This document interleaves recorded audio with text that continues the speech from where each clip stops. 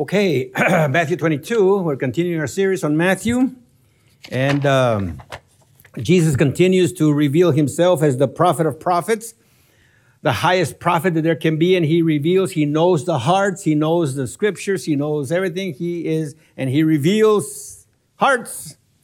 And here is going to expose again those religious people, leaders who were posing to be knowledgeable and so forth. And we have those all the time. But they presented themselves as knowing the scriptures. And actually they were very, very ignorant. But when we talk about ignorance, we have these days great ignorance of the Bible, right? Generally, everybody. I mean, not everybody, but generally speaking, there's so much ignorance of the scriptures. And sad to say, even within the church, we think we know, but we don't spend much time in the Word. We hear, right, here and there, but we ourselves are not in the Word, looking at it and studying it and so forth. Which gets at the larger cultural context. Nobody or very few are willing to spend the time in hard work in learning.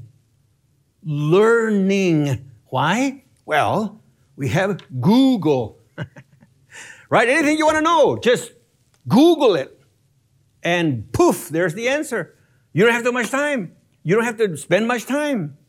And so we think that that's the way it is with everything.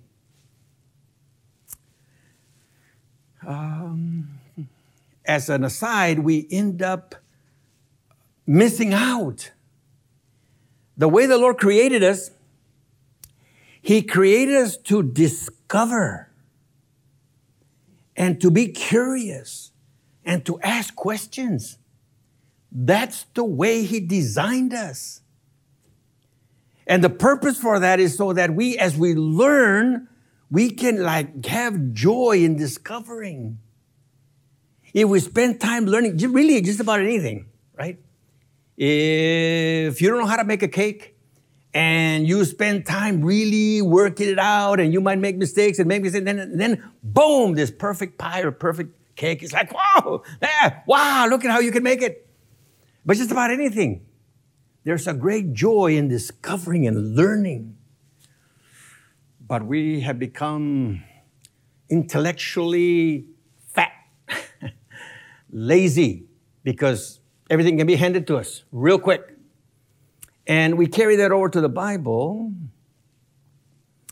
And then because we have certain knowledge, because we have certain facts, we think, well, I can throw myself around. I can do my own things very much, everything. Thank you very much, because I know. And it's a danger. It's a danger. Paul says in 1 Corinthians 8, knowledge puffs up. And this is an ongoing thing. 1 Timothy chapter 1. 1 Timothy chapter 1, the apostle told Timothy, 1 Timothy chapter 1, verse 3, I urge you, he's talking to Timothy, upon my departure for Macedonia, remain at Ephesus, so that you may instruct certain men not to teach strange doctrines, nor to pay attention to myths and endless genealogies, which give rise to mere speculation, rather than furthering the administration of God, which is by faith. But the goal of our instruction is love from a pure heart, and a good conscience, and a sincere faith. For some men, straying from these things, have turned aside to fruitless discussion, wanting to be teachers of the law, even though they do not understand either what they are saying or the matter about which they make confident assertions. But we know that the law is good if one uses it lawfully. But some people can make confident assertions. Oh, the Spirit of God. Oh, this and oh, that. And you look at their lives, it's like, no. They think they know the Scriptures. And people that don't know the Scriptures at all, totally, they don't care about the Bible. They also make confident assertions about life and about things, and they have no idea. They have no idea. And when people do not understand the Scriptures and spend time in the Scriptures, they can go all over the place in life, 10, 20, 30, 40, 50 years, and then realize, man, I've wasted my life. And if not wasted their lives, they go all over the place making terrible decisions, and everybody's doing their own thing, like in the book of Judges. Everybody did what was good in their own eyes. Everybody doing their own thing. No respect for authority. I know as much as everybody else, so, and away we go. And our young people are trapped in that. And public school teachers, man, I've talked to I don't know how many public school teachers. Some of them go home crying, because they've tried the audacity of the young people. It's just a total disrespect. It's just mind-boggling. But again, a big part of it is because they don't know the Scriptures. In Proverbs 29, this is all introduction to Matthew 22, whenever we're going to get there. Proverbs 29, verse 18, says this. Proverbs 29, verse 18. Where there is no vision, the people are unrestrained. And by vision, there really no instruction in Torah. No instruction in the Scriptures. The parallel shows the truth. But happy is he who keeps the law, Torah. So where there's no instruction in the Word of God, and people are not understanding and applying it appropriately, then whether it's the individual, whether it's the family, whether it's the church, whether it's the nation, it's chaos and it goes all over the place.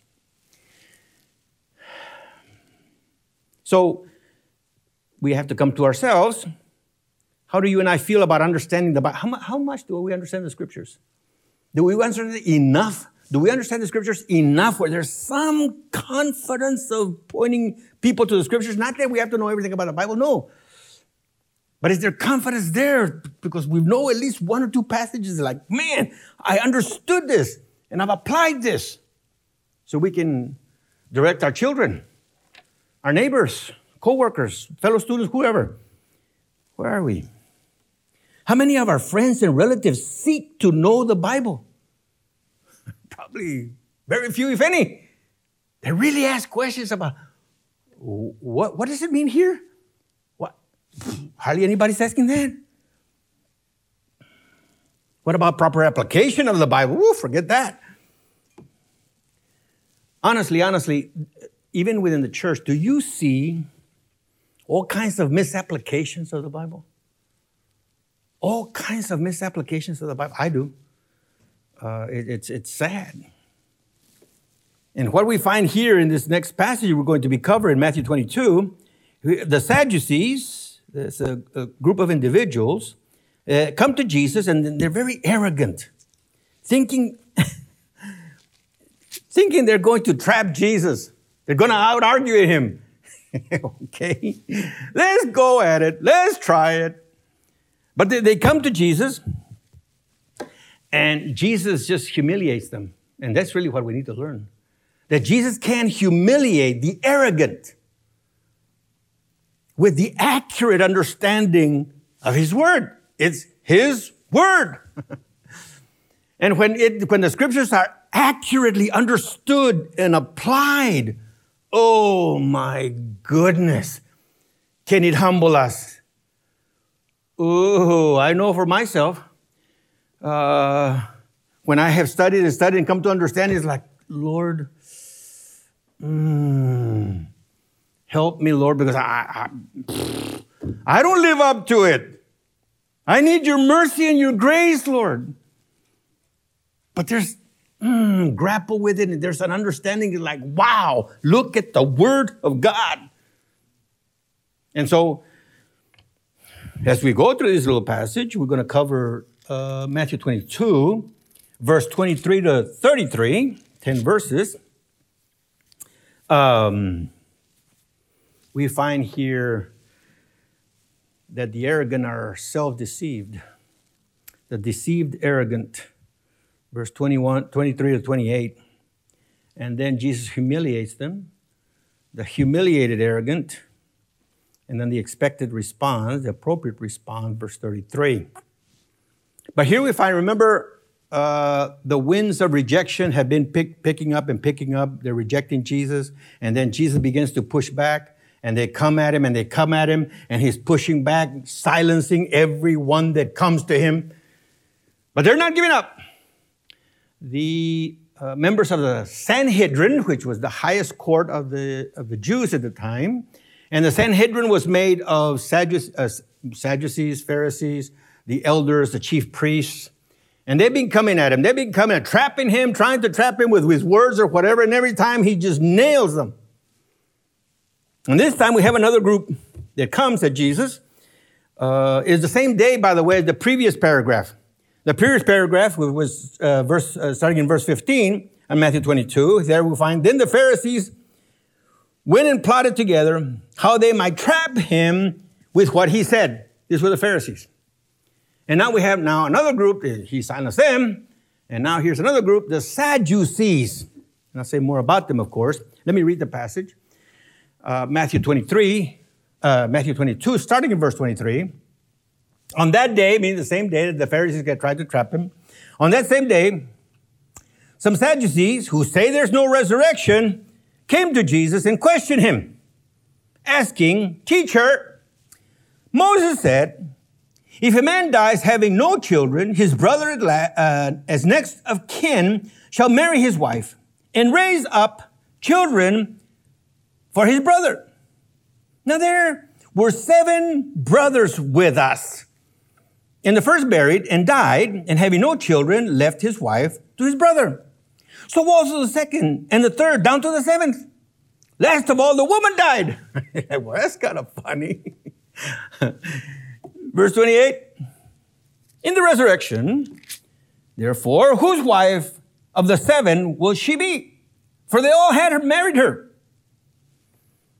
But Jesus answered and said to them, you are mistaken, not understanding the scriptures, nor the power of God. For in the resurrection they neither marry nor are given to marriage, but are like angels in heaven. But regarding the resurrection of the dead, have you not read what was spoken to you by God? I am the God of Abraham and the God of Isaac and the God of Jacob. He's not the God of the dead, but of the living. When the crowds heard this, they were astonished at his teaching. So here we go. It was the Sadducees. The Sadducees had a certain characteristics. The Sadducees were more the aristocrats, the upper middle class, if not the elites, the rich, the aristocrats. And as happens a lot of the time, those that are successful materially, financially, can become a little arrogant. The Sadducees held themselves to be the intellectuals, right? So all those religious leaders, the Pharisees and all that had tried to Jesus, and Jesus silenced them. Well, we got this. We got this, right? They considered themselves the intellectuals. They were inclined to argumentation publicly because they could humiliate people, right? These were the Sadducees. The Sadducees also, they didn't believe in the supernatural. They were the anti-supernaturalists of the day. There are no miracles. This is ridiculous. They didn't believe in angels. Now, they did say, well, we do believe in Moses and what he wrote, But all the oral traditions of the Pharisees, come on. You know, they rejected all that. They were too intellectual, right? They knew better. These people over here, yeah, fanatics. Those were the Sadducees. And obviously, they did not believe in the afterlife, nor the resurrection. By the way, this is, Paul made use of that. And anyway, Acts 23, if you want to look at it, Acts 23. They did uphold the law of Moses, but the oral traditions of the Pharisees, they did not. And the Sadducees were also the political group that were wanting to keep Rome happy because Rome had all the power, right? But they allowed certain political power, cultural power over the Jews. And so they were the go-betweens between the Romans and the Jews, and they had the political power. So, if somebody came claiming to be Messiah, and this thing about the coming Messiah of the Jews was brought up over and over, the Sadducees were like, oh no, if there is a Messiah, then our power is going to be taken away because the Romans are going to come and wipe us out. Those were the Sadducees, right? And so, in that day, usually, you see, the Sadducees and the Pharisees didn't like each other. But now Jesus becomes the common enemy. So the Pharisees had tried to silence Jesus, and they were humiliated. They were silenced. So now the Pharisees, man, if they couldn't keep Jesus, and Jesus is claiming to be Messiah, and the children are saying, Hosanna, blessed is he who comes in the name of the Lord. And so he's like, wow, yeah, well, we need to stop him. So here comes the Sadducees, the political elites of the Jews. And so they're the ones that are going to come and nail Jesus. And they were the intellectuals. So here we go. On that same day, the Sadducees, who say there's no resurrection, just in case you didn't know, Matthew just throws it in there just for clarification, who say there's no resurrection, came to Jesus questioning him, and the way they present themselves, it's amazing. Amazing. What do they call him? Again, teacher. And if you remember, a teacher in that time was very highly regarded. A teacher at that time, as I said, if a member of the family, a son was a teacher, when that son would come home, even the father had to stand up in honor of his son because his son was a teacher. So to call somebody a teacher is like, whoa, man, you're it. So they come a crown, and the teacher, that's what they call him, asking teacher, and then they quote Moses. And then they quote Moses, teacher, Moses wrote this. If a man, you hear the story there. Moses wrote, let's just say for round off, 1,400 years before. That's when Moses, more or less. About 1,400 years before Jesus. So they come to him, the teacher, Moses wrote this. A brother dies and have no children. His brother has to marry him to raise children in his name, so his name won't be blotted out, right? And he says that the Sadducees did not believe in the resurrection. And they quote Moses from Deuteronomy 25:5. From Deuteronomy, you need to keep that in mind. They quote from Moses from Deuteronomy 25. And it's real interesting that when it says that a man dies having no children, his brother is next to him shall marry his wife and raise up. That word, raise up, is the same word for resurrection. I mean, themselves had quoted. Okay, never mind. So they go on to say, and it's almost like a mocking thing, right? Not only do they quote Moses, in verse 25, they make it sound like we've experienced this. You know how I can tell? Because in verse 25 it says, now there were 7 brothers with us. Like we're talking out of experience. These 7 brothers were with us. And by the way, in the original, with us is towards the beginning of the sentence. And in Greek, when you put something in the beginning of the sentence, boom, emphasis. That's the point. So here, after they quote Moses, you can say, there was with us 7 brothers. Like, we're talking about our experience. Not only we know the Bible, we also have experience. This is how they're approaching Jesus. And they think they're going to nail him. Right?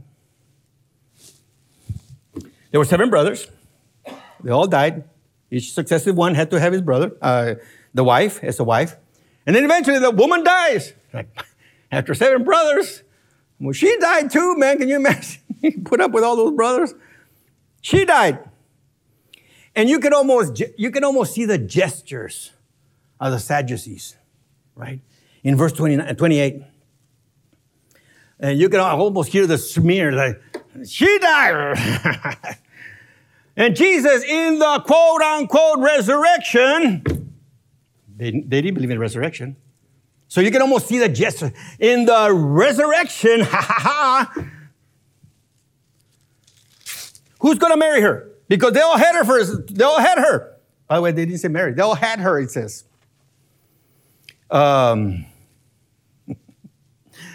So they thought they had him, right? I mean, isn't it going to be ridiculous? In heaven, okay, today you'll be his wife. Tomorrow you'll be his wife. Day after, that other guy. Really? That's the way it works. You can almost hear the laughter. And they were talking to Jesus. Ay, pobrecitos. So, Jesus answers. But Jesus said to them, you are mistaken. And the word there, you are being misled. That's the real meaning of the word. You are being misled. And in the original, it can be what's called a passive voice, or it can be a middle voice, right? And the difference is this. With the passive voice, something happens to the subject, right? The dog was killed. Something happened to the dog. The verb is passive, right? It could be passive, or it could be middle. The middle is he drank water. The subject is doing something that affects him, right? That's middle, like doing something for himself. So here the voice is middle. You have been misled. Either you are passive and something's been happening to you, you are being misled, or middle voice, you are deceiving yourself. Either one of those. He's confronting them, and it's not good. You are either, somebody has misled you, or you are deceiving yourself. This is the way Jesus begins. Why were they being misled or deceived, self-deceived? Because they were not understanding the scriptures, nor the power of God. 2 things. And there it's, you haven't been understanding. Again, this is kind of technical, but it's a perfect tense. The tense is something in the past happened, complete, but the effects are still here. That's the passive. You have not been you haven't been understanding the scriptures. And the effects is that you don't even know the scriptures. Not only have you not been understanding the scriptures, You don't know the power of God. You are so ignorant. Remember, they were the intellectuals. They considered themselves to be the intellectuals. And Jesus is saying, you're deceiving yourself, or somebody, sold you ocean property in Arizona. And you fell for it. And the reason, you haven't been understanding the scriptures, nor the power of God. You don't know God. So first of all, he says, in the resurrection, you don't know things about heaven because you don't even believe in them. But he says, for in the resurrection, they neither marry nor are given to marriage, but are like angels in heaven. This is a direct revelation, right? This is a revelation. But he said, you know what, you don't believe in that. You know what? Let's go to the scriptures. Because you believe Moses is the authority. Well, let's go to the scriptures then, right? And what does it say about the scriptures?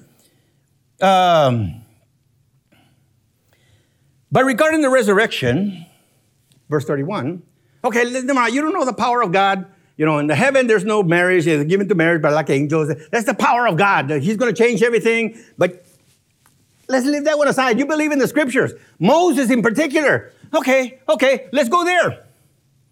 Verse 31. But regarding the resurrection of the dead, have you not read, you intellectual idiots? He didn't say that. That's me. I get all excited and then But I think that was the point. Have you not read? You consider yourself knowledge of the Bible? You consider to yourself, knowledge of the religious things, the spiritual things? Really? Have you not read?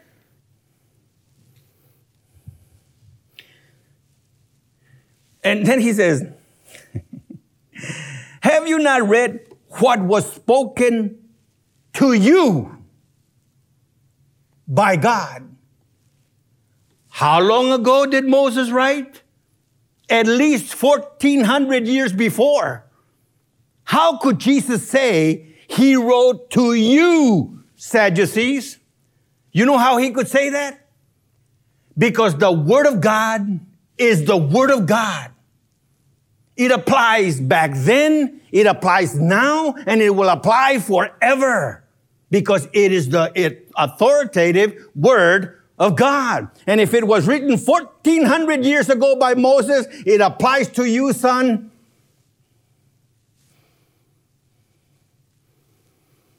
But you don't understand the scriptures. Have you not read what was spoken to you? Never mind Moses. Moses was the instrument. It was by God, sir. And then, to make his final point, you know what he uses?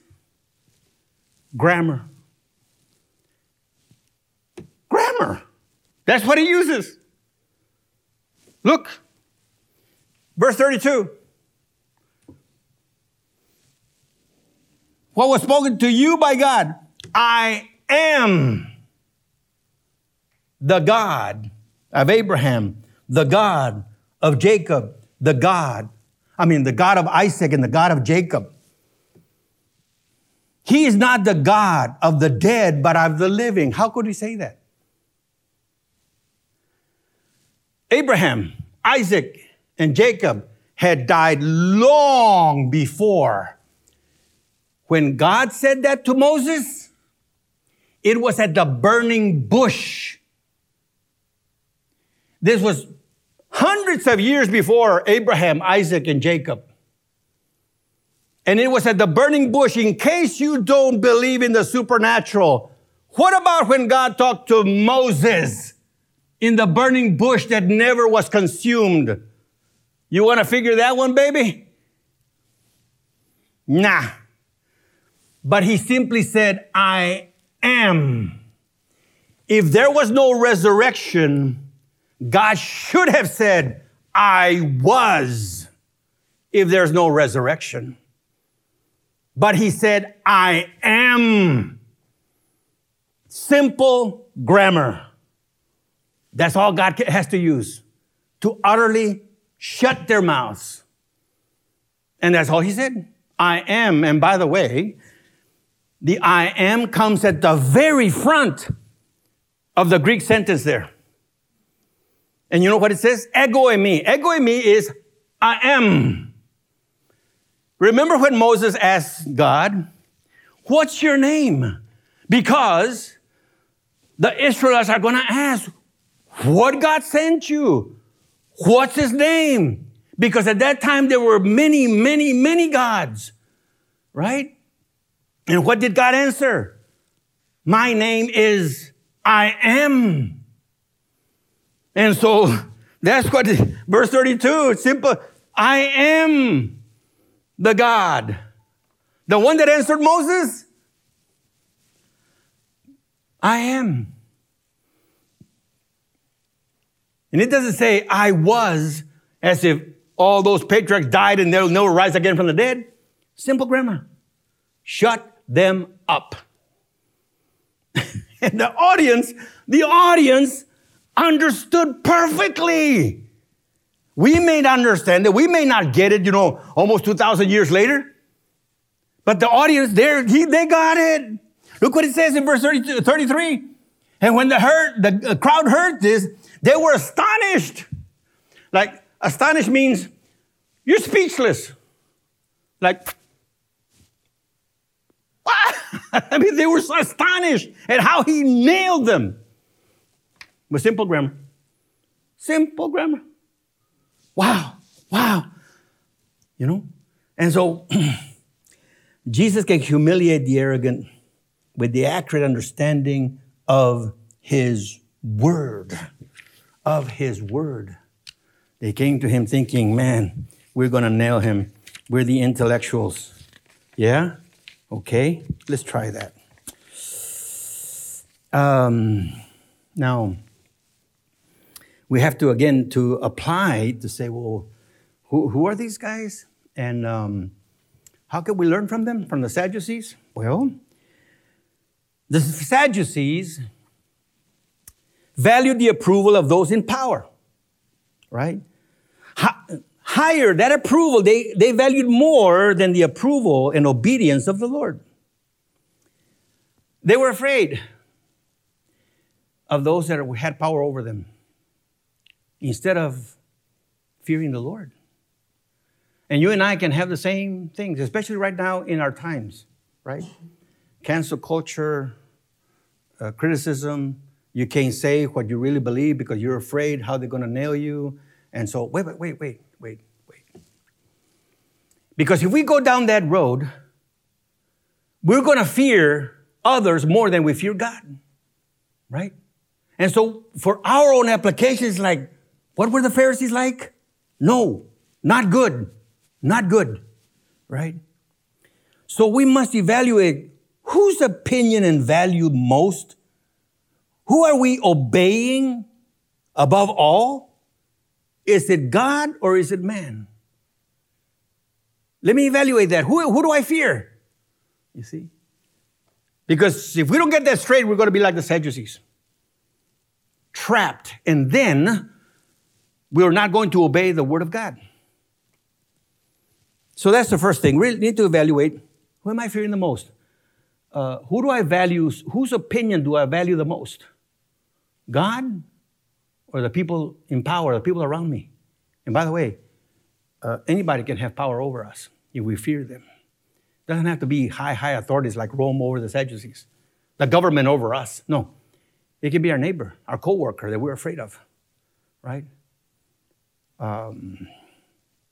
We need to say, no, I need to respect God, obey the Lord, fear the Lord, and obey Him above all others. That's the first application.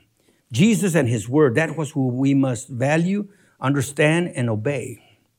But, second application, again from the Sadducees, they didn't know the Word. They thought they did, but it was just simple grammar. If they would have looked at the simple grammar, right? They could have, how can God say he is? They're dead. He should say, I was. Simple grammar. So for you and I to say, am I spending time in the Word? Am I studying the Word? I know it takes work. I know it takes time that I don't have. Thank you very much. My time is so valuable.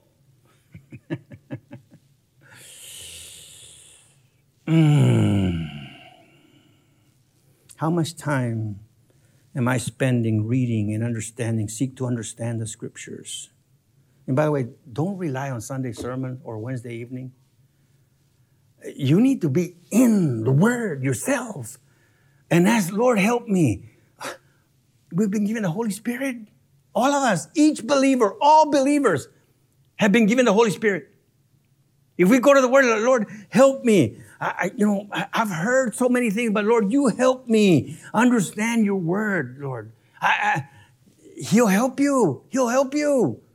That's why he gave us the Holy Spirit. Again, how did Jesus deal with those people? Just the tense of the verb. That's it. I am, not I was. So you look at the verbs, it's like, oh, what verbs is that? Hey, look at the structure, and you'll learn so much. Ask the Lord to help you. Spend time in the Word, right? In Proverbs chapter 2, I told my page here. Proverbs chapter 2 says this. Proverbs 2, starting in verse 1. My son, if you will receive my words, be receptive to the Word of God, and treasure my commandments within you, meaning place them in a high value. Value the Word of God. Make your ear attentive to wisdom. Lord, I want to learn to make better decisions, to be wise, Lord. Make your ear attentive to wisdom and incline your heart to understanding with your heart. For if you cry for discernment, really work hard, lift your voice for understanding. If you seek for her as silver and search for her as hidden treasure, then, verse 5, then you will discern the fear of the Lord and discover the knowledge of God. Wow. That's so unlike today, no? Today, just Google it. Nowadays, not even Google. TikTok it. And we think we gain wisdom. What about the Word of God? Oh, TikTok. Oh, man, you can get everything there. Study the Word. Finally, my last application. Jesus is our Savior, and He is our Lord. We need to study and know Jesus Christ. When we get to meet with Him, there won't be any excuses. People won't have any legal loopholes nor philosophical way out. No. We need to humble ourselves before the Lordship of Christ. Because you know what? At His word,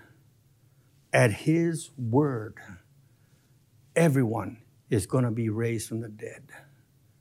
Believer and non-believer. They might have been dead 2,000 years ago. No problema. They're going to be raised from the dead at His word. And He will judge everyone. Those who trusted in Him to everlasting life. Those that did not obey the truth to everlasting judgment. But they will rise again. John chapter 5, verse 17 and all the way to verse 29. Read it whenever you like. Because the Jews were offended. They were offended that Jesus was claiming to be equal to God the Father. And Jesus saying, well, I am equal. In fact, at my word, everyone is going to rise again from the dead. Like, yes, sir. Yes, He is Lord. He is our Savior. but he is our Lord. And so that's why to spend time studying, who is he? Who is he? I don't know how many people that, over the years and pretty much every day I talk to people and come to my office and they're having troubles. And they don't have much knowledge of the word or especially of Jesus. You know, he's way down there in the priority levels, you know. And it's a simple question. It's a simple question. They're having trouble with some relationship. Question. How much time do you spend thinking about that relationship? And how much time do you spend thinking about Jesus? Not a good question. Skip over that one. And it's a very simple question, right? And to study Jesus and over time, to commit to him, you know what begins to happen? You begin to put priority on Jesus. So you begin to have difficulties. It's like, Lord, what are you doing in this situation, Lord? Show me. What are you doing with this person? Show me. What are you doing with me in this difficult situation, Lord? Because you see, we begin to say, Lord, you're involved right here, Lord. You really love me. And I want to honor you. And that begins to develop more and more to where when problems come, it's almost a natural, Lord, what are you up to here? Either with that person or with me or with both of us, you see? Instead of just thinking, how can I change that person? How can I make that person repent? How can I make that person behave? How can I make What about Jesus? You see? And so here with the Sadducees, they were afraid of the Romans. And they're trying to put Jesus down. And they didn't realize that Jesus was their Lord, is the Lord. But you and I need to, again, say, I need to study the scriptures. I need to study Jesus to learn more about who he is so I can be more stable in life and make better decisions. Decisions that really, really, really matter in the long run. You see? We think of decisions we have to make now because, I'm going to make this situation better. If I focus on this now, never mind what Jesus wants, just now, just here, right here. And we need to say, no, let me pick up my eyes. Look to over there what God is about. God's values and what God is after. Not just me, my immediate situation. Jesus is Lord. We just study him and claim him more and submit to him more as Lord of our lives. Because when we do not, he's very creative in the way he can humiliate us.